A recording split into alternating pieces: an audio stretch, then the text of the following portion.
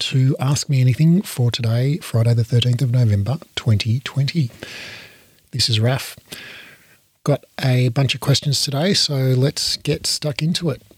Karen says, "Hi Raf, can you please let me know if it's possible to be registered for health insurance rebates for clients? I'm in Australia. I've had a couple ask if they can claim their class pass. I'm not sure if it's possible and what I would need to do to qualify for them to be able to do this. Warmly, Karen." Well, Karen, the sad answer to that question is no, it's not possible. Up until the 1st of April 2019, some private health funds offered rebates for Pilates on some of their packages. But on the 1st of April 2019, the Australian government brought in a law that basically made it illegal to claim or give private health rebates for Pilates amongst other things, so basically complementary therapies.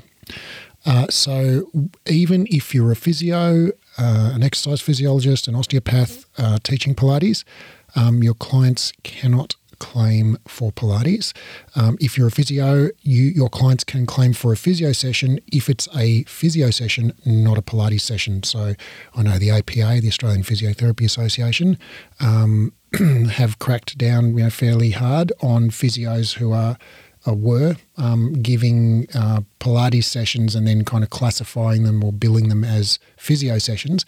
And same with ESSA, the Exercise and Sports Science Australia, the exercise physiology body. Basically, you can't claim private health for Pilates. So that's the long and the short answer.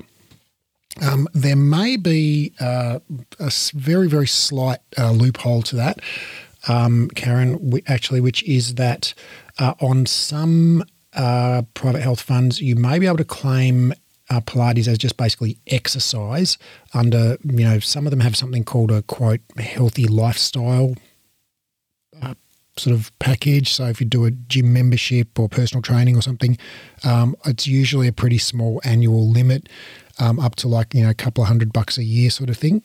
And you would have to check with your particular health fund, but that would be like just a generic thing, like if you did a first aid course or a quit smoking course or whatever, that would also come under that same category. So I'm not sure if that applies. It may or may not, but if it does, it's the only way. Thanks, Karen. And now Carly says, "Hi again, Raf. I just have another question since I don't know where to find the answers that are trustworthy on Google. How to sort through the good ones. The course I'm doing for mat work that's Pilates, keeps going on about no pain, tailoring to clients with contraindications and not giving clients with a herniated disc bulge or sciatica positions with neural tension, e.g. hundreds with toes to ceiling, twisting, etc. Is there good reason for this? Will it exacerbate it and damage it further?" Excuse me. Sorry if you've answered this previously. I tried to look through the previous AMA to check if you've answered this. So if you have, can you just refer me to the specific one? Actually, this course goes on about being, quote, safe all the time, not to further increase pain for clients with problems. Refer to allied health professional is repeated. Refer to the Nocebo podcast. Laughing emoji. All right, so great question, Carly. So basically, the concept of neural tension is that basically your spinal cord is a continuation of your brain. So basically the nerve cell bodies or the neurons are in your brain, and each neuron has what's called an axon, which is essentially just a tail, so like a very, very long tail. And the tail is your spinal cord. So the tails of many of the neurons in your brain, the axons, those tails go down through your vertebral canal and form your spinal cord. And then they synapse, or in other words, link up with neuronal cell bodies just outside the spinal canal. So they kind of poke out a tiny bit out of your neural foramen and link up, or synapse is the proper term, with peripheral nerves. So basically there's a new cell body just outside your neural foramen, and that is called the nerve root. And then the tails or the axons of those peripheral nerves go down to your liver or your big toe or your biceps muscle or whatever.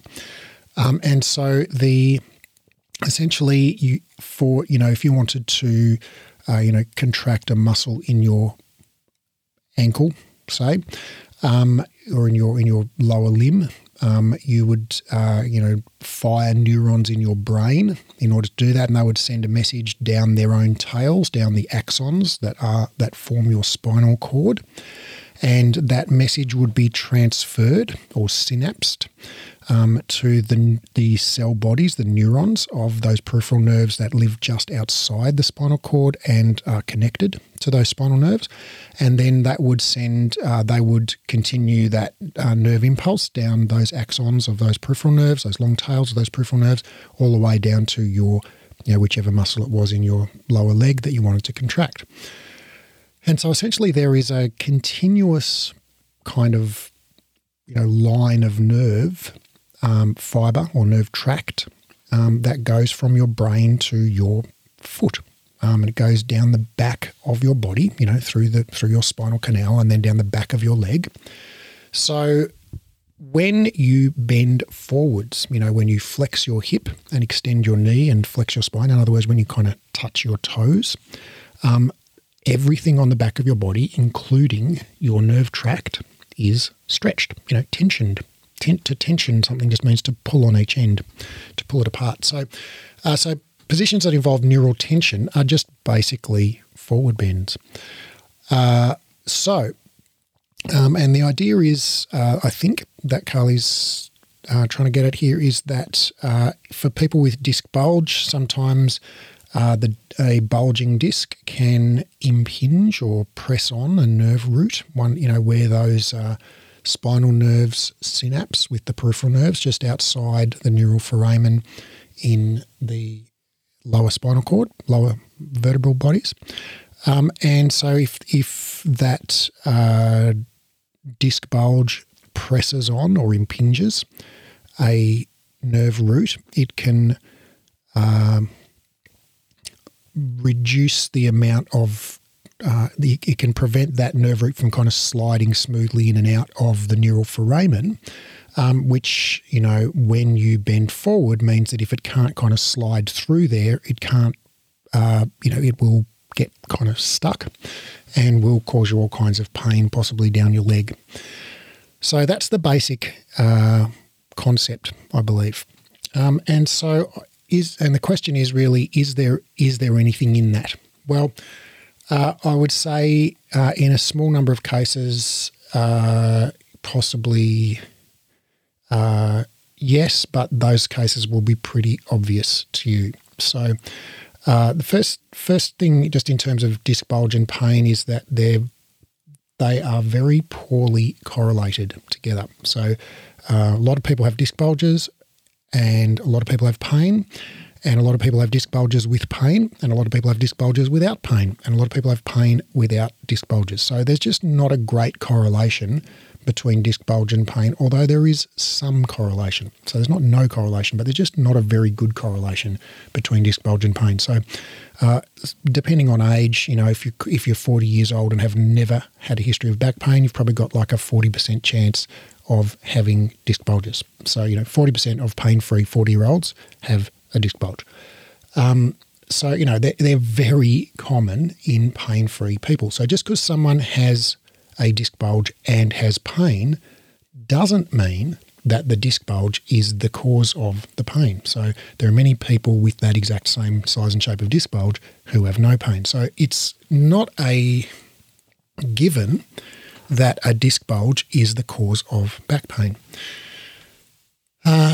Secondly, if you have nerve impingement, if you are pressing on a nerve root, if the disc bulge is pressing on a nerve root in your low back, the symptom of that will not be back pain. The symptom of that will be leg pain. When you get nerve root compression, basically the nerve can fire off spurious signals, like false nerve signals, as it were, that tell you that there's, someone's pressing a white-hot poker into the back of your leg, when actually that's not the case, but you have the sensation that that is the case. So now, if somebody has, and the pain is often referred to as sciatica because the nerve that goes down, the nerve tract that goes down the back of your leg is the sciatic nerve tract. And so when you get pain down the back of your leg, that is commonly called sciatica. So if someone has sciatica due to a disc bulge pressing on a nerve root in their low back, and if that sciatica is made worse by doing a forward bend, like for instance, 100 with legs pointing at the ceiling, or spine stretch, or the end position of roll up, or any one of a dozen other positions that are pretty similar, roll over, etc. So if they have pain in their leg, and if that pain in their leg is significantly worse when they do those positions, well, probably just, back off those positions and just do a less extreme version, or just, avoid them whilst they aggravate that pain. So I would expect that to be a temporary situation, whilst the disc heals and the inflammation settles. But if someone doesn't have sciatica, they're very unlikely to have any kind of nerve issue. And if they don't get any symptom with forward bending or tensioning that nerve, well, there's no reason whatsoever to avoid those positions.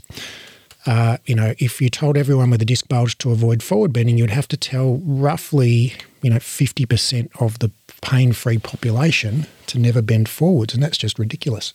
So my take on it is that it's almost, to me, in my mind, it's almost irrelevant whether someone has a disc bulge or not.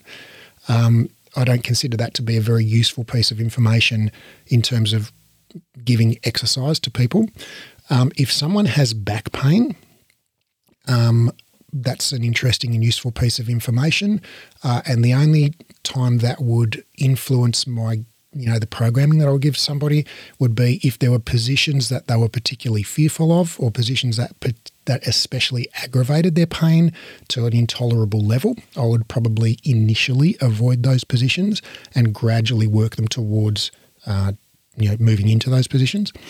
And if someone had sciatica, with or without a disc bulge, with or without a diagnosis, if they basically have leg pain, and if that leg pain was significantly exacerbated by particular positions, I would initially go easy on those positions, not necessarily avoid them completely, but just reduce the range of motion to a point where it's tolerable, and carry on, keep calm and carry on.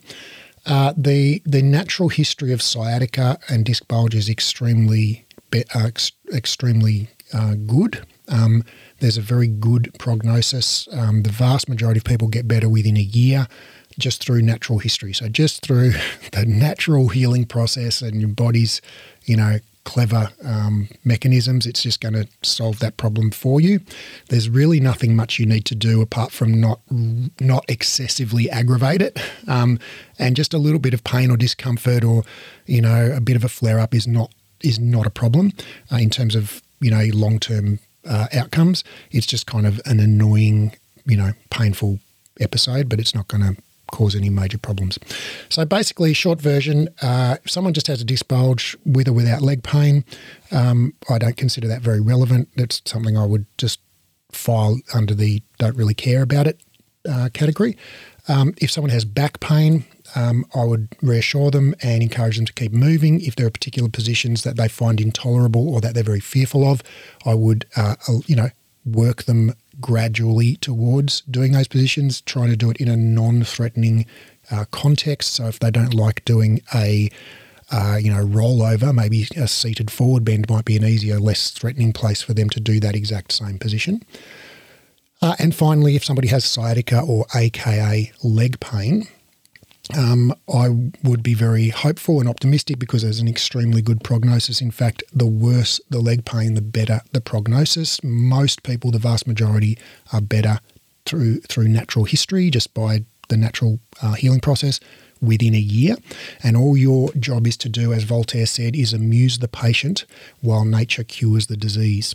And so all you need to do is basically avoid really aggravating it. And I don't mean just like causing a bit of a flare up or a bit of a, twinge or whatever.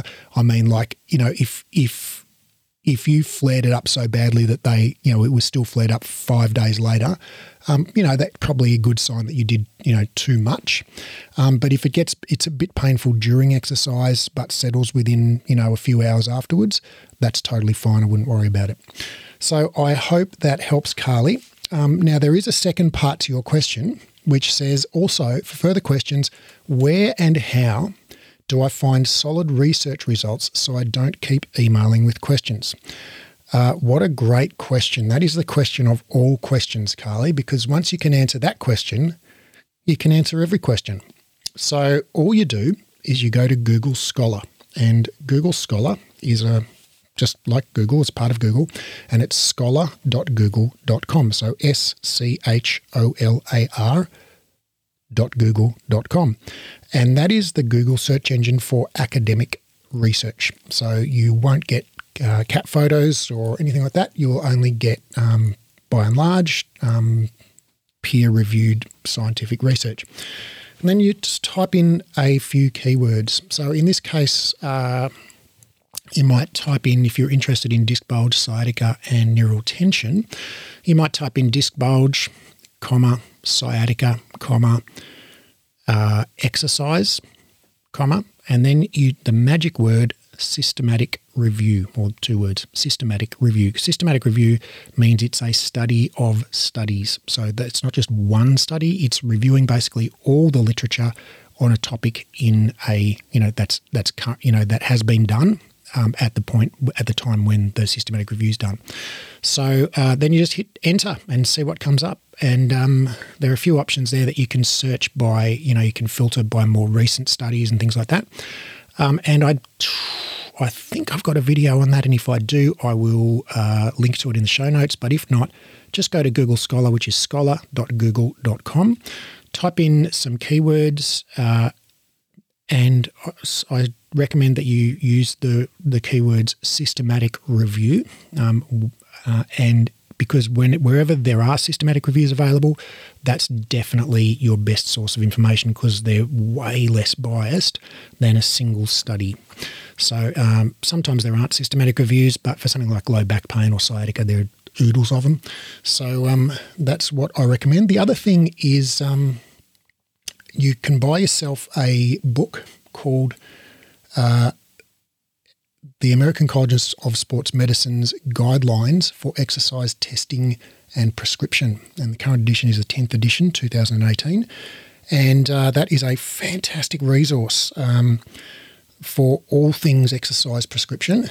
It was the textbook in my master's degree in clinical exercise physiology, and they've done a lot of the heavy lifting for you in terms of figuring out what the best exercise is for someone with Parkinson's or diabetes or heart failure or low back pain or sciatica or multiple sclerosis or whatever it might be, 101 different conditions. And it is really considered the gold standard of exercise prescription for special populations around the world. It's a pretty standard textbook in most bachelor or master level exercise courses. And I will link to that in the show notes. It's about $45 on Amazon. All right. Thanks, Carly. Now, Sarah says, "Hi, Raf. Thanks so much for continuing to do the AMA sessions. I'm finding them so interesting and helpful and still loving the anatomy lectures. They're the bomb." Well, thanks, Sarah. "Love that you're putting out all this juicy stuff for us all. Such a huge commitment and dedication on your part. Thank you again." Well, actually, Sarah, thank you. And that is why I've moved to this audio-only format. Well, it's one of the reasons. First reason I've moved to audio-only is because a lot of people tell me they listen to the video. So I'm thinking, all right, well, why am I making a video for people to listen to?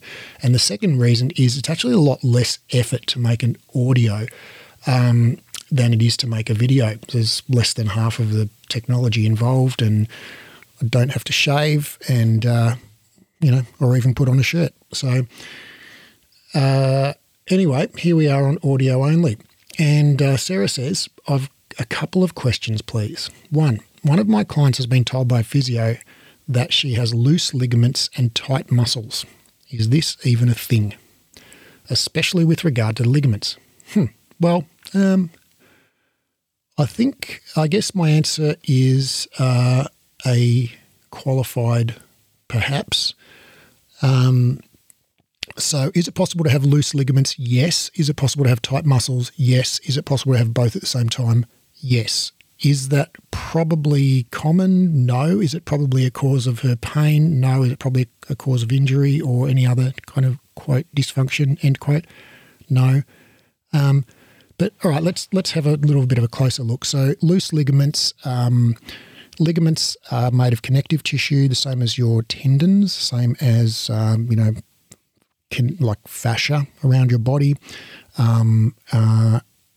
Incidentally, the same as your bones, basically, and cartilage. And basically connective tissue is made of a protein or two proteins called collagen and elastin. And collagen is a very thick, straight, fairly rigid molecule, whereas elastin is a kind of thin, wavy, much more flexible, stretchable molecule.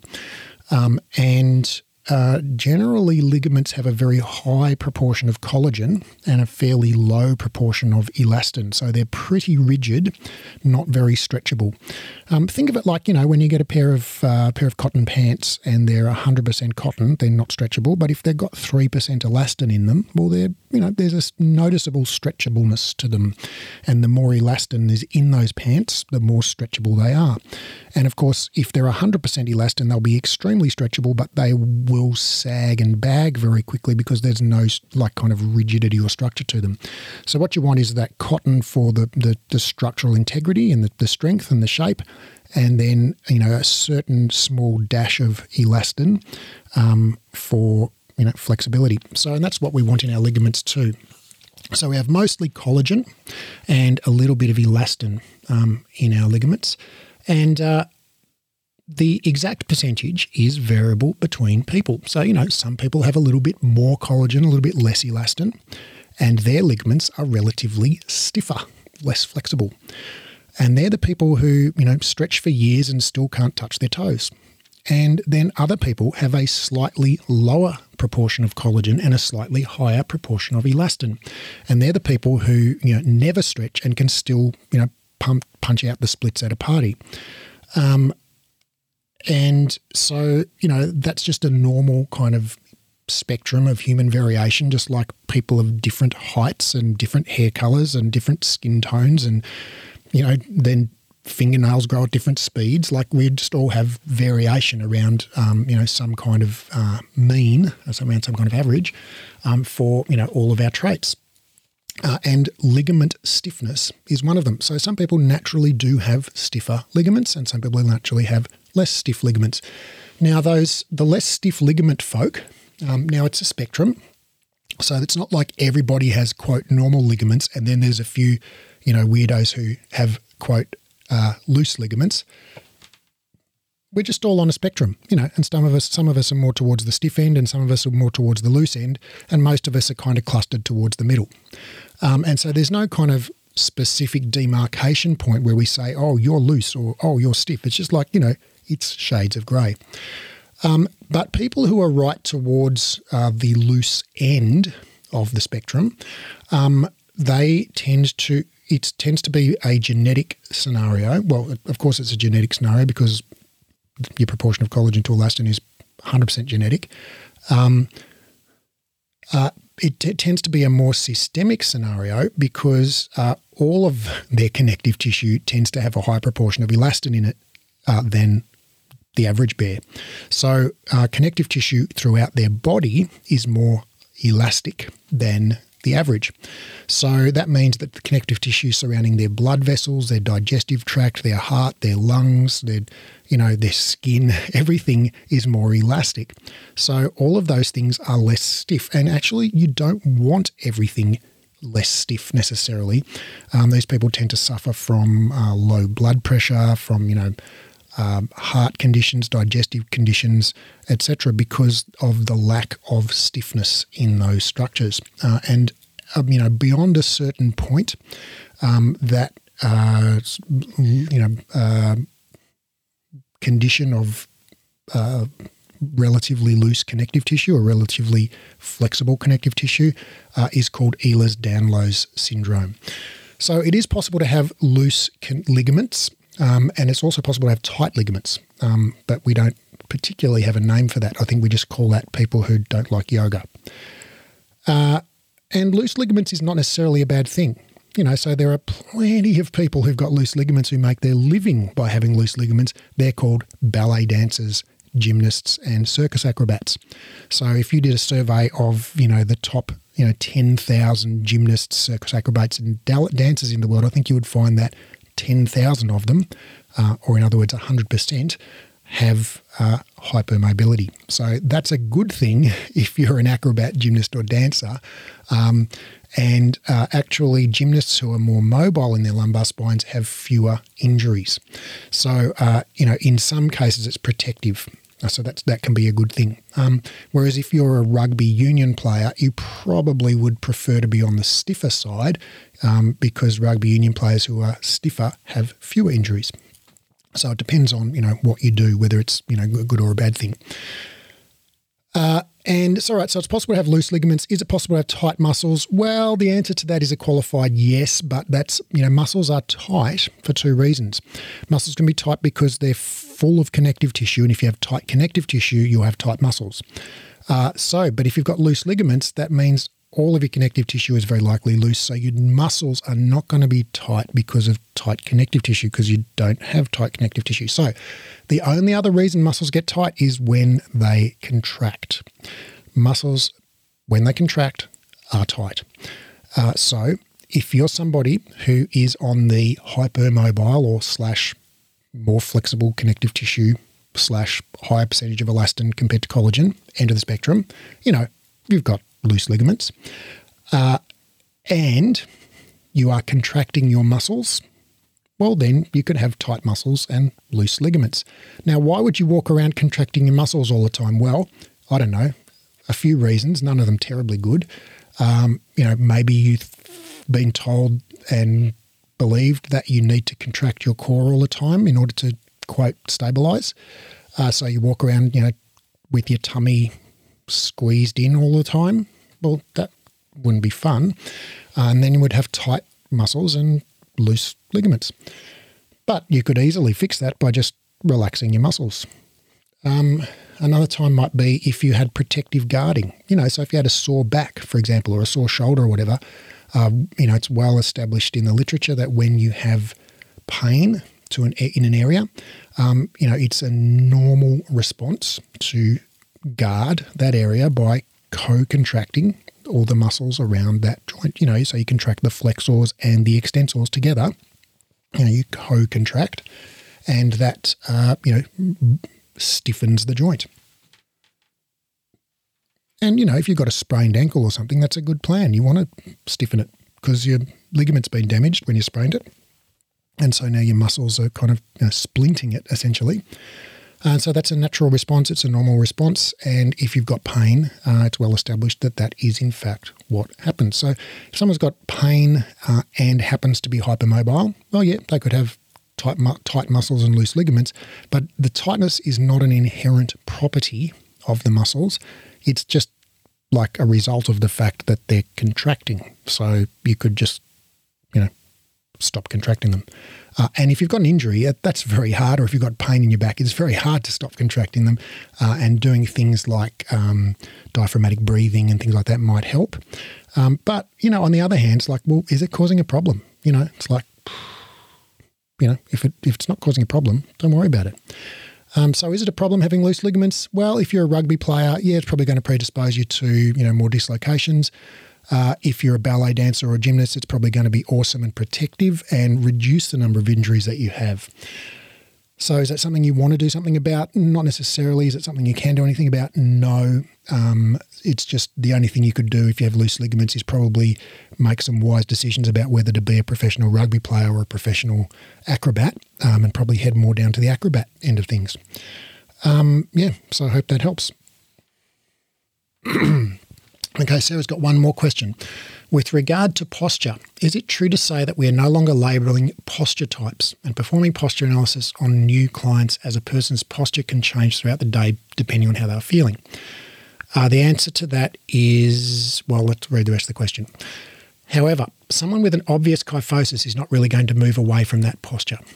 Also, I've always believed I have a sway back posture, butt out, anterior pelvic tilt, and lordosis of the lumbar spine. But I believe now this is not the case. Can you please explain a little about sway back posture? All right. Sorry. Yeah, that is from Sarah. Apologies. Maybe that's from Andrea. I'm sorry. I think these last two questions are both from Andrea. Apologise, Andrea and Sarah. I have a very slapdash way of transcribing these questions from email and social media and Slack where I receive them, and I've cut and pasted your names back to front, so apologies for that. All right. So, Andrea, my apologies. All right, so the question about posture is it true, a couple of questions. Is it true to say that we're no longer labelling posture types and doing posture analysis? Someone with an obvious kyphosis is not going to move away from that posture. Also, what's sway back and what's not sway back? All right. So, are we labelling posture types and performing posture analysis? No, we're not, for a number of reasons. Number one, posture basically has very little to no correlation with pain or physical function. So it's not really a useful thing to be able to measure it. It also has very minimal relationship with actual muscle balance. So the whole kind of assumption that, an anterior pelvic tilt is correlated with tight hip flexors, weak abdominals, weak hamstrings, long hamstrings, whatever it might be, that turns out to be not founded on reality. So people with, anterior pelvic tilt have long hip flexors or short hip flexors or normal length hip flexors, just the same as anybody else who doesn't have an anterior pelvic tilt. So those kind of assumptions about, muscle balance and posture type correlating together are not well founded. There are one or two situations where they do correlate, but in the majority of cases, they do not. So that's one thing. It's not particularly useful. Doesn't tell us about muscle balance. Doesn't tell us about pain. People with and without, sway back posture, whatever, get pain in pretty much the same proportion. In low back pain, we're talking about. And then the next reason is that it's pretty hard to actually measure someone's posture accurately because bony landmarks vary in their position from person to person, from side to side. And that it's also very difficult to palpate bony landmarks accurately. So when we've got variation between the position of bony landmarks from person to person and from side to side, and we've also got a large margin for error, like 1 centimetre plus or minus when we're palpating them, and they're 1 centimetre plus or minus on the position of the bony landmarks, it becomes basically impossible. It's like plus or minus 2 centimetres on either side, makes it basically impossible to measure anything with any degree of accuracy. And then thirdly, people's posture does change over the course of the day, depending on emotion, depending on fatigue, and also over the course of their lifespan. Having said that, if someone has a very obvious kyphosis, like if you look at your grandma and she's got a really obvious kyphosis, come back an hour later, she's going to still have an obvious kyphosis. So people's posture changes, but it doesn't change like, unrecognisably. Someone doesn't, all of a sudden, lose a significant kyphosis like that. But if you looked at me sitting slumped over my desk at, 8 p.m., you'd notice that I've got a kyphosis. And then if you looked at me sitting having my coffee in the morning at, 7 o'clock, you'd see that I don't have a kyphosis. So, people's posture can be variable. All right, so basically, yeah, do we assess posture? It's not really useful. The whole notion of posture types was that each posture type has some kind of, relationship to muscle balance, like lordosis kyphosis has tight upper abs, weak lower abs, long upper back, tight lower back, tight hip flexors, weak glutes, all of this. That turned out to be not true, right? So if you know someone's, quote, posture type, it doesn't actually tell you anything useful about what's going on in their body biomechanically. Second thing is it doesn't correlate to pain. Third thing is you can't basically measure it because bony landmarks vary, and also we're really crap at palpating. Even those of us who think we're awesome at palpating, we still suck. And so, all right, so sway back, why would you worry about that? I would say, who cares whether you got a sway back posture or not? Just don't worry about it, let it go. But just for the books, for the people in the back, sway back posture, which is just an artifact of how we used to think about biomechanics back in the 1990s and 1960s and 1940s, is where the thorax sways back. So that is where your hips sway forward and your torso sways back. So your pelvis is in front of your rib cage, or put another way, your rib cage is behind your pelvis. And typically that's accompanied by a posterior pelvic tilt, although it can be accompanied by an anterior pelvic tilt. So the distinguishing feature of sway back is not the pelvic tilt. It is the fact that the centre of mass of the rib cage is posterior to the centre of mass of the pelvis. Whereas what you're describing, Andrea, with an anterior pelvic tilt and a lordotic lumbar curve, that is called lordotic posture. So there you go. But I wouldn't worry about it because it's totally normal, not a problem, and doesn't tell us anything useful about you. So yeah, there you go. Actually, I read a study one time several years ago. It was kind of a little bit tongue in cheek, and it was basically looking at men looking at photos of women and rating them on how attractive they were on a scale of 1 to 10, and these men, so they did all kinds of things by, manipulating women's waist-hip ratio in these photos, and their butt size and their breast size and their waist size and all this kind of stuff. And what they found was that women with a lordotic posture were judged more attractive by these men. So, take from that what you will. All right, now we do have a question from Sarah. And this one's genuinely from Sarah, I believe. Hi, Raf. Hope you're well. I just started listening to your AMA every Friday and love it. Thanks for your insights and the research you bring us. My pleasure. As I work in admin at a physio clinic, I had a patient ring through who told me she couldn't attend Pilates anymore because she has 3 specialists, a pelvic floor specialist being one, tell her to stop as her pelvic floor was as hard as a rock. I'm not sure what this meant, and I didn't ask as I'm not her practitioner. She was obviously devastated because she loved coming in to do Pilates with her physio one-to-one during lockdown. My question is, though, are there really any conditions that would preclude someone from doing Pilates or exercise at all? I know it would be outside my scope to comment as I'm not a doctor, specialist or physio, but as I passed on the message to the physio, the gossip started and all agreed that anyone can do Pilates. I have the same opinion, but is this really true? Thanks for your time. Kind regards, Sarah. Well, Sarah, I think that there are a few things in there to unpack. The first one, but the biggest question which you asked though is basically is it basically healthy for everybody to do exercise and Pilates? And I would say pretty much yes. There are 1 or 2 situations, total edge cases for people with severe, gestational diabetes or, 1 or 2 other very, very severe, end-stage heart failure, something like that. It might not be a good idea to do exercise. But for basically 99.9999999% of the population, it's basically always going to be a good plan to get moving. And so for somebody with merely a rock-hard pelvic floor, totally, utterly, completely, and in all other ways safe to do Pilates. Now, will that help her pelvic floor or not? I don't know. So I guess here's what I've got to say about pelvic floor and Pilates.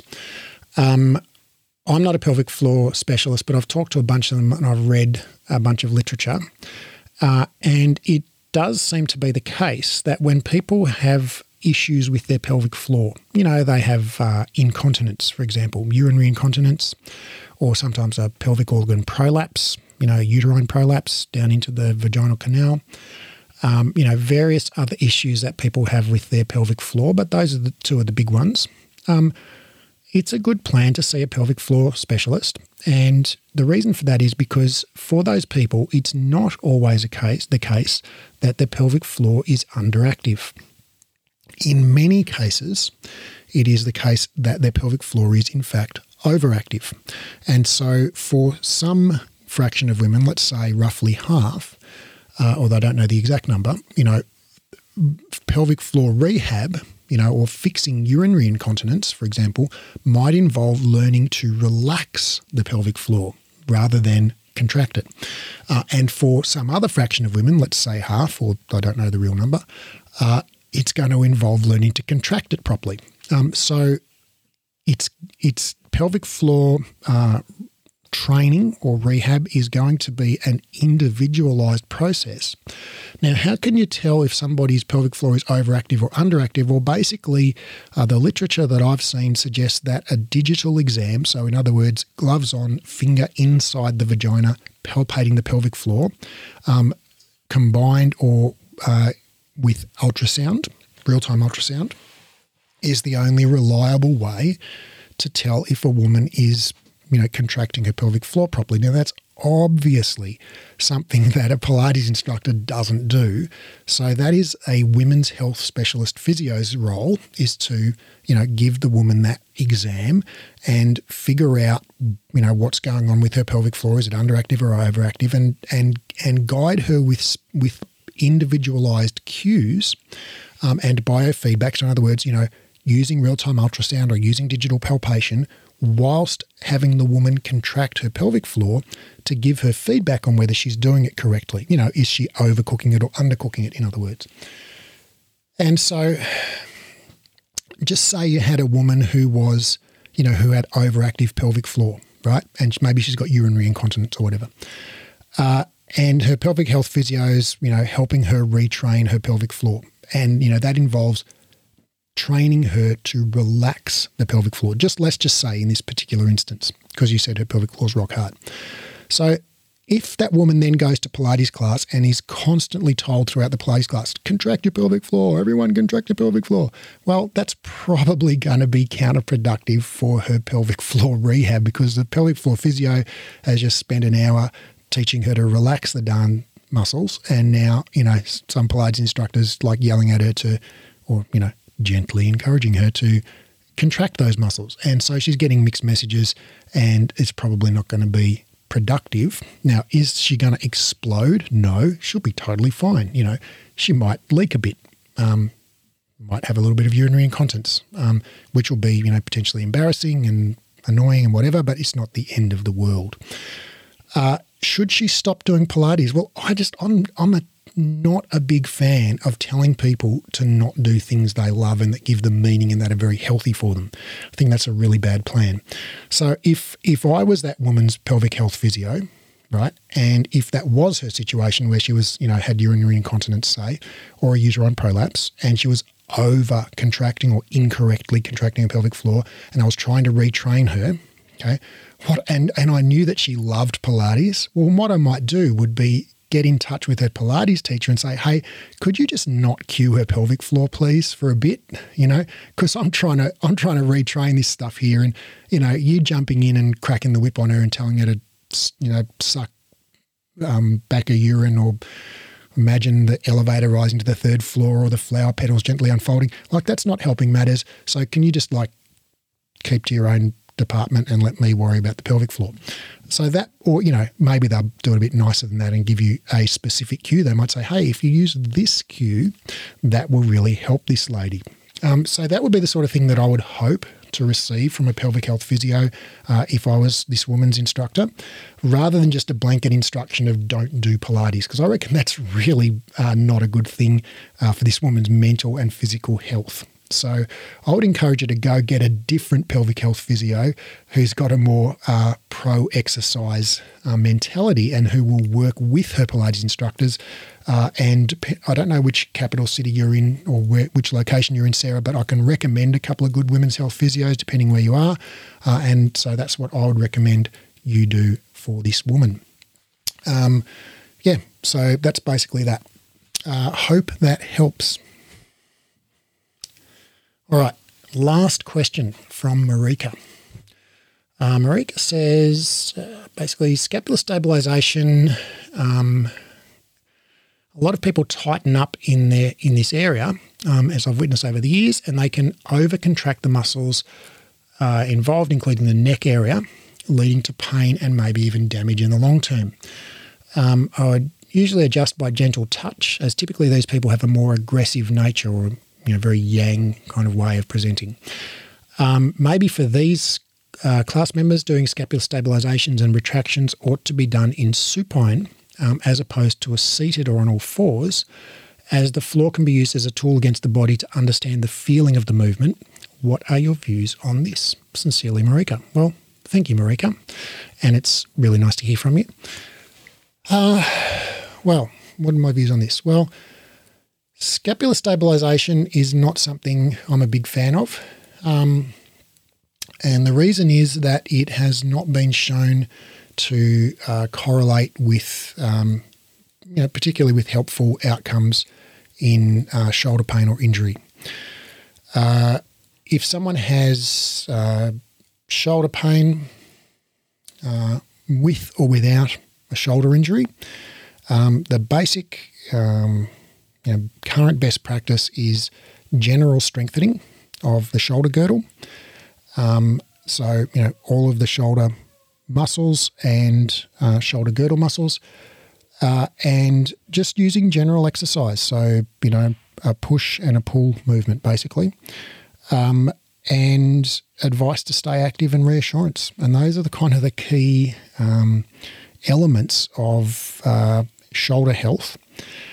So things like people holding tension in their neck area, and that leading to pain and even damage, I'm skeptical about that notion. I know that people who have neck pain also have a sensation of neck tension, and so they have a bodily sensation of neck tension and also pain, but the sensation of tension doesn't correlate very well with actual measurable tension in the muscles. And there's been some research that has found this. Which I'll link to. It's a Stanton et al. Study from 2017. And furthermore, in particular for women with computer-related shoulder pain, so probably the typical Pilates client, 40 to 50-year-old women or 30 to 50-year-old women who work at computers and have tight upper traps, basically. The most effective intervention is upper trap strengthening. So not stretching, not ergonomics, not relaxation, not retraining, just strengthening. So I think, and this is where I think philosophically I diverge with, many folk in the Pilates industry, which, and I think, if I try and sum up the position, it's that, basically understanding your body, experiencing your body, being in touch with your body is the way to, heal / rehab / eliminate tension, discomfort, pain. Now, that's my understanding of the position of many Pilates instructors, that in order to, so if you have shoulder pain, in other words, you need to kind of get, experience the movement of your shoulder, the movements of, the position of your shoulder, and release tension from that area and move it more smoothly and effortlessly. And I have to say that I disagree with that. And the reason I disagree with it is because it just has not been borne out in the research. Retraining of scapular movements, repositioning of the scapula, releasing tension from the scapular muscles, the periscapular muscles, the trapezius, the rhomboids, the sternocleidomastoids, the whatever, has not been shown to be effective in helping people with shoulder pain. And people with, higher body awareness don't have less pain than people with lower body awareness. If anything, people who are more focused on their body sensations tends to have more pain. And that is just a focus. That is just a function of attention. When you have pain, if you focus on thinking about it, does it hurt? How does it feel? How does it feel? How does it feel? You notice how it's feeling, and you tend to be hyper aware of that body part. If you get distracted by something, actually the pain often goes away. And again, there's good literature to back this up, and probably you know it from your own experience. So I'm actually a big fan of not understanding the feeling of movements in your body, and not focusing on it. And if I have an ache or a pain, my approach is to blinking well ignore it and get on about my business and think about other things. And of course, to keep doing my strength training, which I do on a daily basis. So I guess, where does that leave me? What's my position on scapular stabilizations? I guess my position is, if someone came to my class and they had pain in their neck, I would be giving them neck and upper shoulder strengthening. So I'd get them to stand with a flex band, one end of a flex band in each hand, and stand on the middle of the flex band and do lateral raises with the flex band, with their arms straight out to the side. And that would work their neck and upper shoulders. Or I'd get them to do push-ups or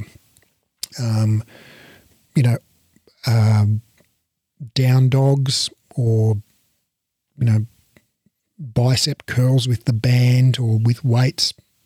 So I'll get them to do, all kinds of shoulder movement and strengthening, with a strong emphasis on strengthening. And I would not focus on awareness or, perception or understanding. I would try on the opposite. I would try to distract them from their body sensations. And so the thing I would try and focus them on would be like, do you reckon you can do another 5? Or I would give them external focus of attention cues, like, push the mat away, tighten the band, those kinds of things. So I hope that helps, and thank you very much, everybody, for your questions. Thank you for letting me do this for listening to this on audio, which allows me to not have a shower or wear a shirt before I do it, which is awesome. And I look forward to your next round of questions. I hope you have a fantastic week, and all the best to you and your loved ones.